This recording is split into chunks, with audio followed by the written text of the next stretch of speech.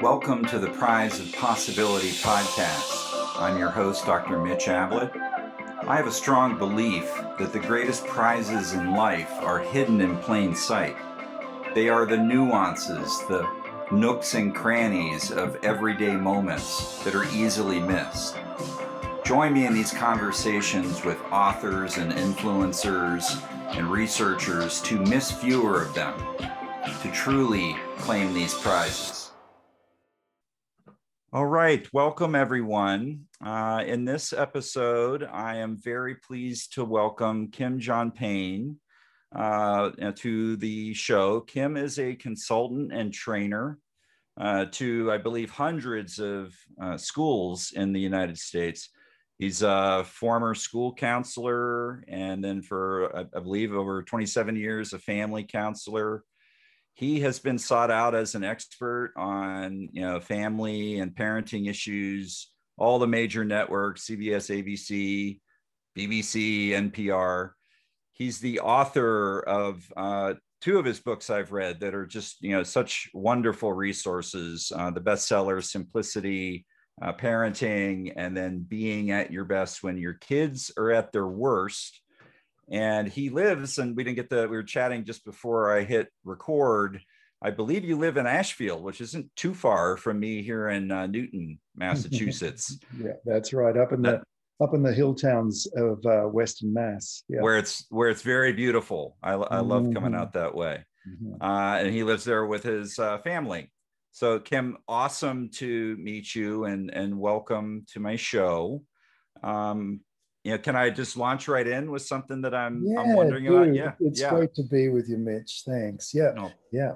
Thanks so much for doing this. And I do mean what I'm saying, folks. I've really, as a dad myself, and as a therapist working with families for 20 years, I've really galvanized a lot inside myself in reading your work, Kim, and there's just such cool overlap between your work and mine. I was so excited that we were able to meet and do this. Yeah. So I'll put this out there. One of the things that you say toward the beginning of your book, Being at Your Best When Kids Are at Their Worst, you say something about, I may misquote this a bit, that this book, and I'm sure your work in general, is a map to a journey within yourself. For the parent versus kind of standard self-help. I thought that was a really important comment. What do you mean by that a map to a journey within yourself? Yeah, it's one of the things about what kids need, and they need a bunch of things from us as parents, but one of the primary things they need is for us to be primary. They need for us to be the kind of sovereign, the governor of the family state. They need us in the positive interpretation of this to be alpha. They need us to be the ones guiding the family.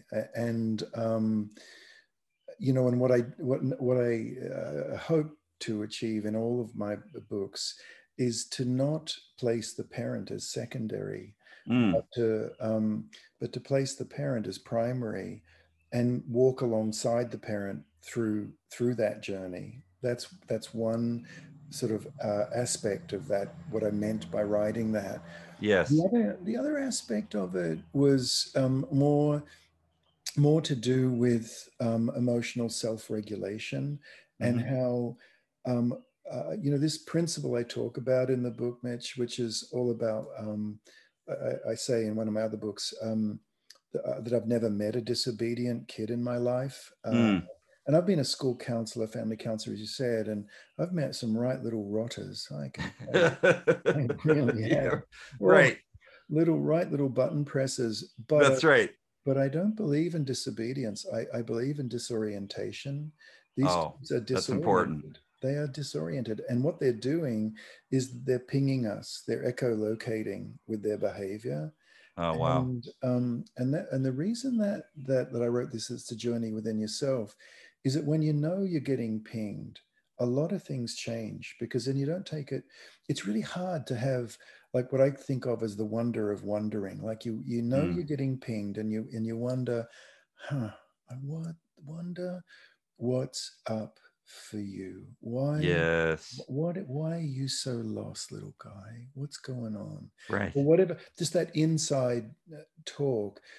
If we wonder like that, some really wonderful things happen, because it's really hard to take it personally. Then Yes. we're into a whole different, way of thinking about our kids. And the part I love about it is we don't particularly need to come up with some spectacularly insightful parental piece of information. The fact is, we're wondering, and by Yes. wondering, we've just changed the trajectory of where that whole interchange was going to go, to a whole better place. That is so important. I'm so glad that we started this way, because what I hear and what you're saying, I love that idea of kids are not disobedient. They're disoriented. They're pinging us.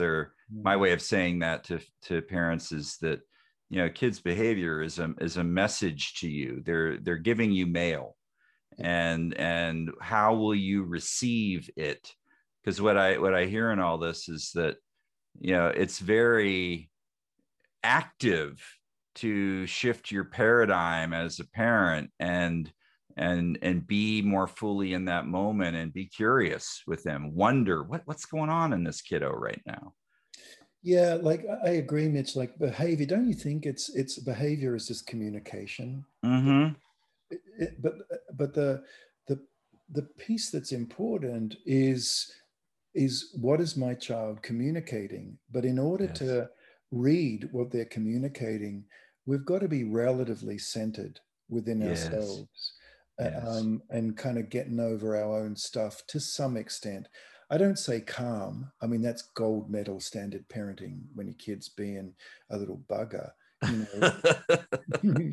But at least centered, and that's Yes. what that book you were talking about, that's what that's all about. It's like, how do you have a different, it's what I it's what I think of more and more as an emotional muscle memory. You know how athletes have Yes. muscle memory that just kicks in. They train, they train, they train. They don't have to think about it. And when the game's on the line, they make the big basket. They do whatever they do, make that beautiful pass, Right. because they don't have to think. They've trained. Similarly with parenting, we can have emotional muscle memories, or we can have repetitive emotional muscle strain, where what I mean by that is that we're just moving, we're acting in the wrong way over and over and over, and it's really straining our relationship Yes. with our kids. So I use that metaphor of muscle strain and muscle memory, and sort of lift that onto an emotional level. And often when we're getting emotional muscle strain, a lot of that has got to do with our own biography, the way we Yeah. were parented. Yep. A good friend of mine, in her book, Never Broken, the writer and songwriter Jewel, she says, if it's hysterical, it's historical. Mm. And I love that, like if I'm getting real triggered by a child, like, hang on a minute, what's going on here? And otherwise, I'm getting into old grooved in action reaction patterns. Yes. And Yes. I'm just, we're being a parent we just don't want to be. We don't want to be this person. Yes. I have to say, in my clinical background, I was for many years, the clinical director of what are called therapeutic schools, a private therapeutic program for special education kids with emotional behavioral challenges. And one of the things that I took on was creating a parent training group, and I use some pretty standard and research supported protocols to guide me in teaching parenting skills to the parents. And notably, at the time that I started this, I was not a parent myself, and my perspective definitely shifted once I was. But one of the things I remember is, you just reminded me of, that the assumption in my read on these protocols was that the parents are pretty regulated themselves. They're pretty even. They're kind of a blank slate. and it's more just what they're doing toward the child. And I was like, well, what about the parent themselves? What about their own experience? What are they doing internally versus what they're just doing externally toward this kiddo? And that seemed to be a big missing piece that I then ended up shifting my attention to how to help parents with that. Yeah, it's really interesting you did that, because when a child is upset, number one, they're very vulnerable, right? I mean, it's hard. Mm-hmm. They're being aggressive and angry and shouty, but they're actually really vulnerable. That's the Yes. first thing I think to understand. The second thing to understand is that it's much worse for them. It is way worse for them than it is for us. Mm. They're the ones being angry. We're receiving it, but it's really hard for them. But Yeah. the third thing I think is helpful to understand is that when they're angry, they are scanning us. I mean, it's very primitive. It's very primal. Words don't matter anymore. They're looking into our they're looking into our feelings. They're looking into our emotions. They're reading our body language, Yes. and they can do it well when Yep. they're like that. When they're in good shape, they don't particularly care so much. But Right. Right. when they're like that, they're reading us. Now, where I was going with this, Mitch, is that we can be relatively okay on the outside and be holding it together. But if on the inside, there's a whole nother narrative going on, if on the Yes. inside, we are frustrated, angry, even some rage starting to come up, we're holding it together on the outside. Kids know it when they're in that Yes. state, because they're scanning it and they're not sure, particularly little kids are not exactly sure, but it's scary when the Yeah. inside emotions don't match the outside words. Yes. And then the pinging starts big time. Yes. Then, because they're trying to get those two things to match, because it's scary, Yes. and so the behavior kind of escalates. And a lot of parents have said to me over the years, it's certainly my own lived experience, is that as we get those two things to match, as we deal with our inner stuff, and get, at least, as I said, like get centered, be Mm-hmm. okay in those moments, okay-ish, but in those Yes. moments we're doing all right. And then outwardly we're doing all right, not brilliantly perhaps, but we're doing all right. Then kids can back off the pinging a little bit, Yeah. because there's a match between the two. Yes. I hearing that, which just resonates so deeply with me again, particularly, I mean, I hope I was helpful to people before I had kids. The depth of my own experiential understanding obviously went through the roof once I had my two kids. I remember when my daughter, who has whatever sensitivity I have that perhaps helps me as a therapist and as an author and whatnot, she is off the charts. She's exquisitely fine tuned as an emotional receiver. And to your point around how much they feel and how hard it is for them, we were on a flight, this is long before COVID, and her anxiety was clearly high, but we didn't know just how high it was until my wife nudged me with her elbow. We were sitting on across the aisle, and I looked over at her armrest where her hand had been resting, and it was shining wet from the sweat Mm, from her hand on the armrest. mm, And it was kind of a wake up call to how intensely her experience can be when she's, struggling inwardly and outwardly. mm. So yeah, how do parents begin to do this shift internally, when you work with folks or in your writing? What do you recommend they do to make this shift that ends up being felt by the kiddos? Yeah, there's a couple of steps. The knowing you're getting pinged is a really big one. Just knowing Mm, that your child's just lost, and they're hoping that you'll help them find themselves, yeah. even though it doesn't look like it, because they're being pretty, fresh and sassy with what they're doing. Yeah.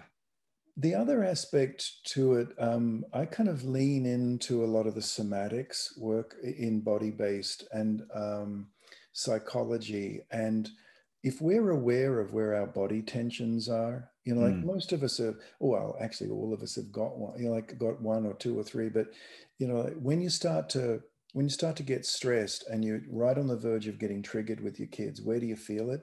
That's Mm-hmm. another fantastic thing to tune into. Do I feel it in my throat? A dad was saying to me yesterday, because I still have a private family counseling practice, and Mm-hmm.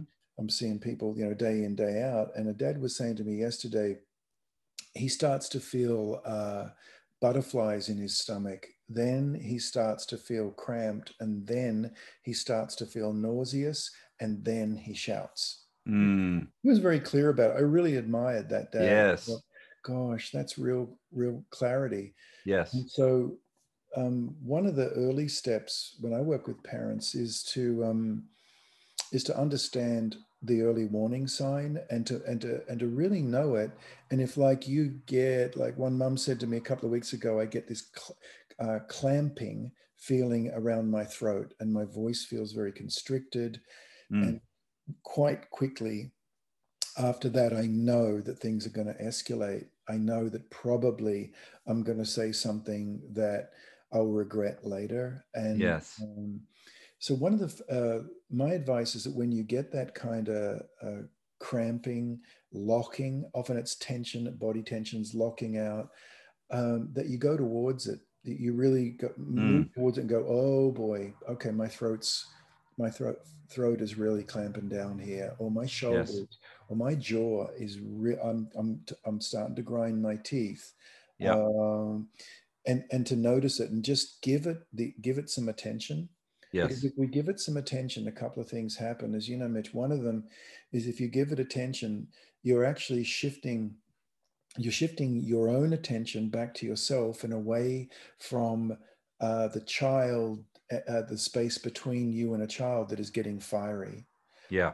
And if you shift your attention back to yourself and think, "Whoa, I am, I'm getting really on the edge of getting triggered," our body usually gives us about 3 to 5 seconds lead time. Yeah. It'll give us just that little, those few heartbeats Yes. to become aware that something's going to happen. Now, that's the space. We've just bought a little bit of space, Right. because probably like you, Mitch, I don't know if you've been through this, but in my early clinical practice, I was working with domestic abusing fathers, Mm-hmm. and these were good guys. And like you, it was before I had my own kids, Mm-hmm. right? But they'd been through all kinds of therapies, and they were very ashamed of what they were doing, many of them. But we had to begin with, like, know your body signals. You need that 3 to 5 seconds. Yes. You need that. You need to know that your kids are pinging. You need to know that. Just be rather than accusatory, be inquisitive. Just Mm. when we can be inquisitive and curious about what's going on with our kids, a whole lot changes. Just ask them. Ask a kid, if you've bought that 3 to 5 seconds, you've shifted your biochemistry just a little bit. Yes. Then what, I mean, the key kind of question obviously is, then what can you do within that space? Right. Like, what do you do then? And it's one of the things that I think of as the parent athlete. um, I was lucky enough to have a great, like a fun, well, sort of fun athletic career, until I got to a certain so-called elite level and to a national level, where it's really stopped being fun. It's so Mm-hmm. stopped being fun. And what I was like in a national but younger under 17 team, and the big guys, the people in the adult team, they had sports psychologists, and so I would Yes. always hang around the dressing room to listen to these guys because I was Uh-huh. fascinated. One Yes. of them approached me one day and said, "Are you interested in this?" And I said, "Well, kind of I am, because I hate these sort of tens of thousands of screaming people. It really I can't. I get caught up in the outer stuff." Yes. I don't know if I said this then, but I know it now. I was caught up in the outer stimulation, and I was losing track of where I actually stood within myself. Yes. And so this psychologist, lovely guy, taught me visualization, taught Mm-hmm. me how to recenter myself. And I enjoyed the sports much more after that, because there was a balance between outer and inner. Now, Yes. honestly, Mitch, representing my country in a major sport was just nothing compared to being a parent. Just not even close. Paled in comparison. Oh Yes. my goodness. Oh my goodness. Because when kids are doing stuff, you can tend to get really caught up in what they're doing and Yes. take it personally, and it becomes a whole thing that starts up.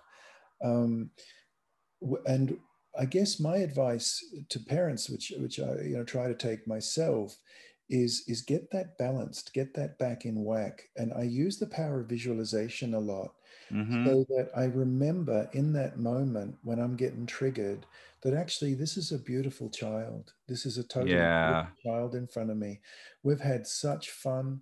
They have been so great. They are so empathetic. They are so lovely.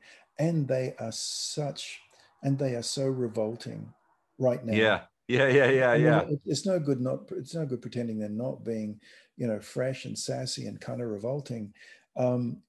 And it's all good. But to remember, but one of the things I find about being a parent athlete, and I learned this from this psychologist, is that you have to practice visualization. You can't just like do it when the big moment comes. Yeah. To You have to practice. practice it. Yes. Practice it. And now some of us call it meditation, others call it prayer.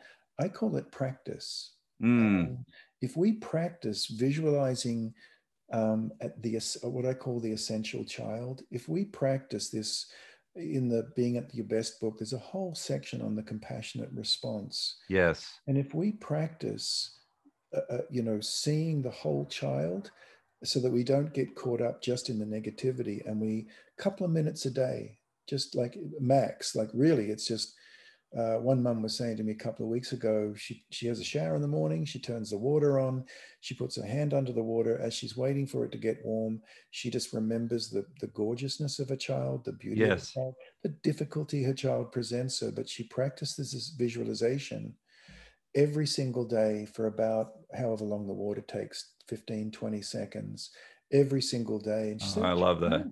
changed a whole lot of things, because now when her daughter, she has a daughter who is a neurodivergent, is autistic. Yes. And now when her daughter triggers her, they get right on the verge of triggering, she just has that, well, we're back to that emotional muscle memory. It just kicks right in. She remembers this beautiful, delicate child that she has, and it shifts what was going to Yes. be a difficult reaction into being the voice. The voice, she was saying, the voice that comes out of me is my voice, not Mm. some weird voice that I know comes from someplace else that I don't want to be. I think that is so crucial. And I love the athlete dimension, the practice frame versus, because everyone can access the value of practice versus something that feels like, well, it's just another thing I have to add, meditation or whatever. But one thing I also wanted to throw out there, see what you think about it, that so many of the parents I work with, they're worried that if they pause, if they go in, they're going to get walked on. Or if they respond and try to cultivate a compassion for their child, or to remember the beauty or the goodness, the inherent goodness that's in their child, well, that's going to be weak, and they don't want to show up as weak with their kid and get walked on.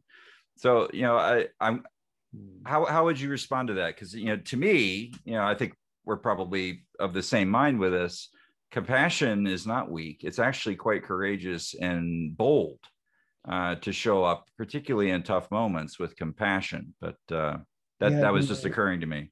yeah. It's no. I'm really glad you brought it up, because when one uses the word compassion, it often uh, kind of it evokes softness, gentleness, and so on. Compassion can be very firm, very Mm, very firm. When when we work, when we get it balanced between inside and outside, when in the moment we're triggered, we actually center ourselves via visualization, and we center ourselves, then you can, and a lot of parents have said this to me over the years in one way or another, I now have give myself full permission to be really assertive with my child, really, Yes. all very, very gentle. But if I choose firmness and assertiveness, because that's what's needed, first of all, I just love it when a parent says that, because they're embedded in that is I choose. Yes. Right. That's the Yes. first piece. Is like, yay, like, great. That's the first piece. I choose. And the second is that the voice that comes out of you is yours. It's and it's authentic, it's real, and you can be very assertive if you need to be, and firm, and not be worried you're going to lose it. That's right.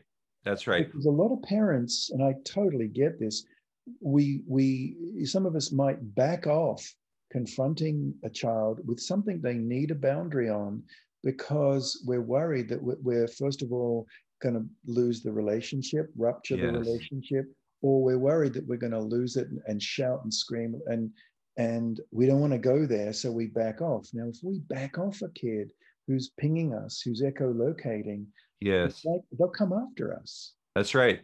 Because right? they don't So, feel safe. They don't feel safe. so when we get this, when we use the power of compassion via, visualizing by this parent athlete thing that I think about a lot. Also, what I want to mention is that it opens up a broader range of responses. In other Mm, words, you can be assertive and firm. You can be understanding and kind. You can be inquisitive and ask this key question that I find when we're centered, we can ask, can you help me understand what's going wrong? yes. You can drop into that curiosity piece. Yeah. And then if you choose to do that, but so often when our kids are pushing our buttons, every button on our control panel, the kind of colors, to use that metaphor, on a palette that we're working with are just red and bruised Yes. purple. Um, what I'm suggesting is that when through visualization, specific kinds of visualization, this isn't random. In my work, it's very um, kind of well refined, because we have well over 1,000 simplicity parenting coaches around the world, and they're all practicing this. They all bring this to their groups, Mm, so we get a lot of feedback, quite cross-cultural, from all different cultures. And the feedback we get over and over is that when these very specific visualizations are practiced, then the colors that we have, so to speak, available to us, the tools that we have available to us, are much broader. You've got a full toolkit now. You don't just have, a hammer and a screwdriver. yes. Everything. You've got a Yes. much more nuanced toolkit or color palette. But the centeredness, maybe calmness, but I don't think kids always want us to be calm. Calm is okay, but that can be really annoying to, Uh, and boring. yeah. They want a response, and they want it to be genuine. Now, if a calm response is genuine, that's great. But very often they want us to say, look, I can see you are really, really bugged by what your brother just did. I get it. Can you help me understand what went wrong? And and the voice is real. They Yes. read it, that it's not, oh geez, as two girls, one mum was telling me, she'd been through a bunch of parenting books, and a 12-year-old daughter turned to her 10-year-old daughter and said, when her mother said something that didn't sound like her, it sounded Yes. inauthentic. And the older daughter said, don't worry, she's read another parenting book. She'll be okay. Right? We've got to, we've got to be so careful to sound like us. Us. I think that is so crucial. And if there's nothing that other people take away, it's that by regulating, practicing going in and balancing, like you're saying, and bringing compassion to it, you get these options. You find your authentic voice as a parent, and I think that's so beautiful. And the message isn't out there enough. Parents, they read all these books, right? 7 Habits of Parenting or whatever, and it's this laundry list of stuff that they then feel less than about. Like, I can't show up to all of this. I'm not a great parent. Yeah. But they have to touch in to their own authentic voice. Exactly. And the way I find to do that is, parenting books are great and podcasts and so on. That's I'm an avid listener and reader of that material, but ultimately it has to, the fast track for me for it sounding authentic, feeling okay, and feeling like, yeah, I can keep this up. This is for it to be, is for our, like, to pay attention to internally what we're going through, because we can say to a kid, um, uh, um, I can totally see that is upsetting. That is so upsetting what your brother did. He went into your room, he took the baseball mitt, he didn't ask you. I can see that is really tough stuff. Or we can say, I can see that. And we've learned to make I can see statements. And it's so infuriating when we to a kid who's desperately in need of us because we're getting pinged, Yes. and they're not finding it. I guess, Mitch, the thing though is that if we are inauthentic, our kids will, what's the euphemism, help us. Yeah. Yes. Well, and that reminds me, Kim, that one of the things, as I write about, is that there's a danger with praise, and how it is delivered to kids, and with what intention is it delivered to kids. And there's growing research around this, that particularly if it's inauthentically given, that kids can, similar to what you were saying earlier, they can feel that, and that can affect them, and it can lead to outcomes that may not be intended by the parent. But I wonder what you think about the praise and how it tends to come down in our society. Well, ever since I first heard Alfie Kohn speak about that, remember Alfie would talk like, punished by praise and so on. That really struck me because, I'm a kid of the 70s, and it just wasn't a feature of growing up Yeah. then. We weren't particularly praised. Mind you, I grew up in a Presbyterian family. There ain't no praise in Presbyterian family. Right. This just ain't none. But the inauthenticity that you write so well and so beautifully about, that's the piece that more and more our kids are surrounded by virtual world, Yes. virtual relationships. And Yes. more they need their relationship with the people around them to be real, more Yeah. and more real. Yes. Um, just purely to have a counterbalance to all this virtual stuff Yes. that is going on. We Right. can't, and if we overpraise and our praise is empty, then we're kind of tilting towards the virtual, to the not quite real. And our Yes. kids already get a ton of that.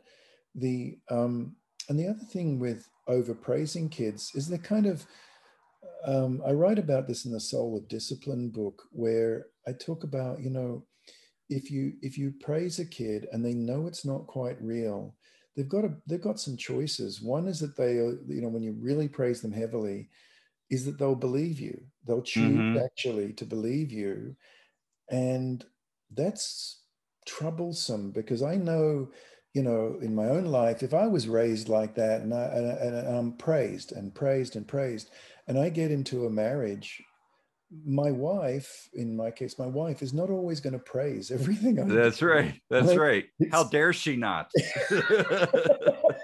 there are occasions I where should talk to her about that. Yes. I don't receive praise, right? But I'm unprepared for it if I've been raised Yes. that way. And the other option is, and again, this is research that you've really delved into and thinking, is that they will believe you, Yeah. and Yeah.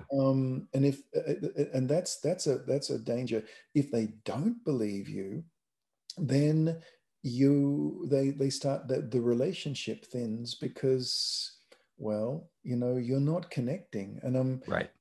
you're just not truly connecting. You're just good job. And in that book I mentioned, Soul of Discipline, I actually have a thing, I think it's called 8 Good Reasons to Go on a Good Job Diet. Oh, wow. Yeah. Just, it's not that saying good job is not, you can say that authentically, but I've heard that said so many times, and parents aren't even paying attention, Right. Right. and and in that way, a child, particularly little ones, are kind of confused because they Yes. hear praise with words, but there isn't a presence and attention behind it. That's so crucial, and I have to acknowledge, and it's something I try to do on this podcast when it occurs to me, because I feel it's so important. I was yesterday, in between patients, I walk out of my study here, and my son, who had gotten home from school, is on his iPad, so I'll acknowledge that. And I said, dude, how are you? How was your day? And he starts to say that he did something well, and I did the good job thing, and yet I know I was not paying attention.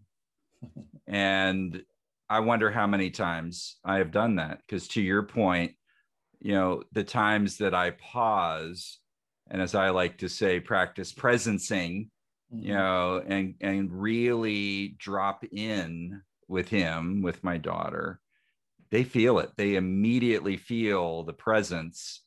And I may end up saying the same words, maybe not good job, but I might, other praise words where I'm saying, hey, you really showed up to that. That is so awesome, my friend. Mm-hmm. Yeah. But I might say it from that good job standpoint, and it doesn't penetrate, or it has a negative effect, versus when I'm presencing, those same words really go inside and plant a seed in them. Well, affirmation, I find affirmation and praise are kind of two different things anyway. But I think about this in terms of brain development, in terms of just child development phases.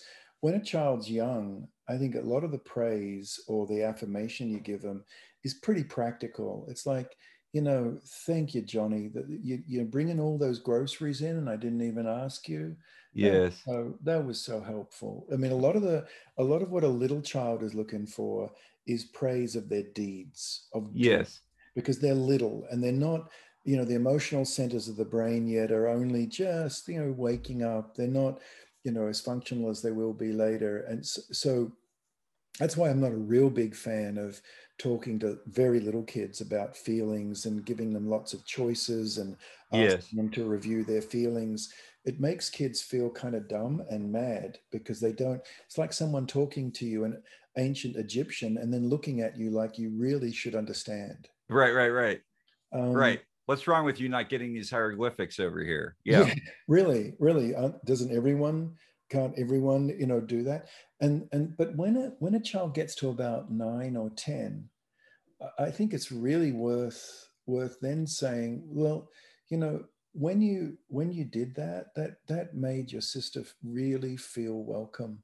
Yeah, Yes. that made her feel. Now you can talk about feelings because they're coming up to the crossing of the corpus callosum. As you know, the brain Yes. cause and effect. Feelings start to light up a little bit more, and you can talk about feelings.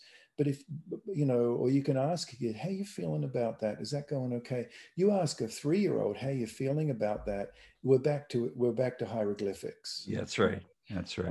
And then for older ones, I find the praise or the prizing, to use your great term, for 15, 16. I have a 19-year-old daughter right now, and she dislikes nothing more than to hear an affirmation for her thinking. For her, Yes. like I'll say, you really thought your way through that. That Yes.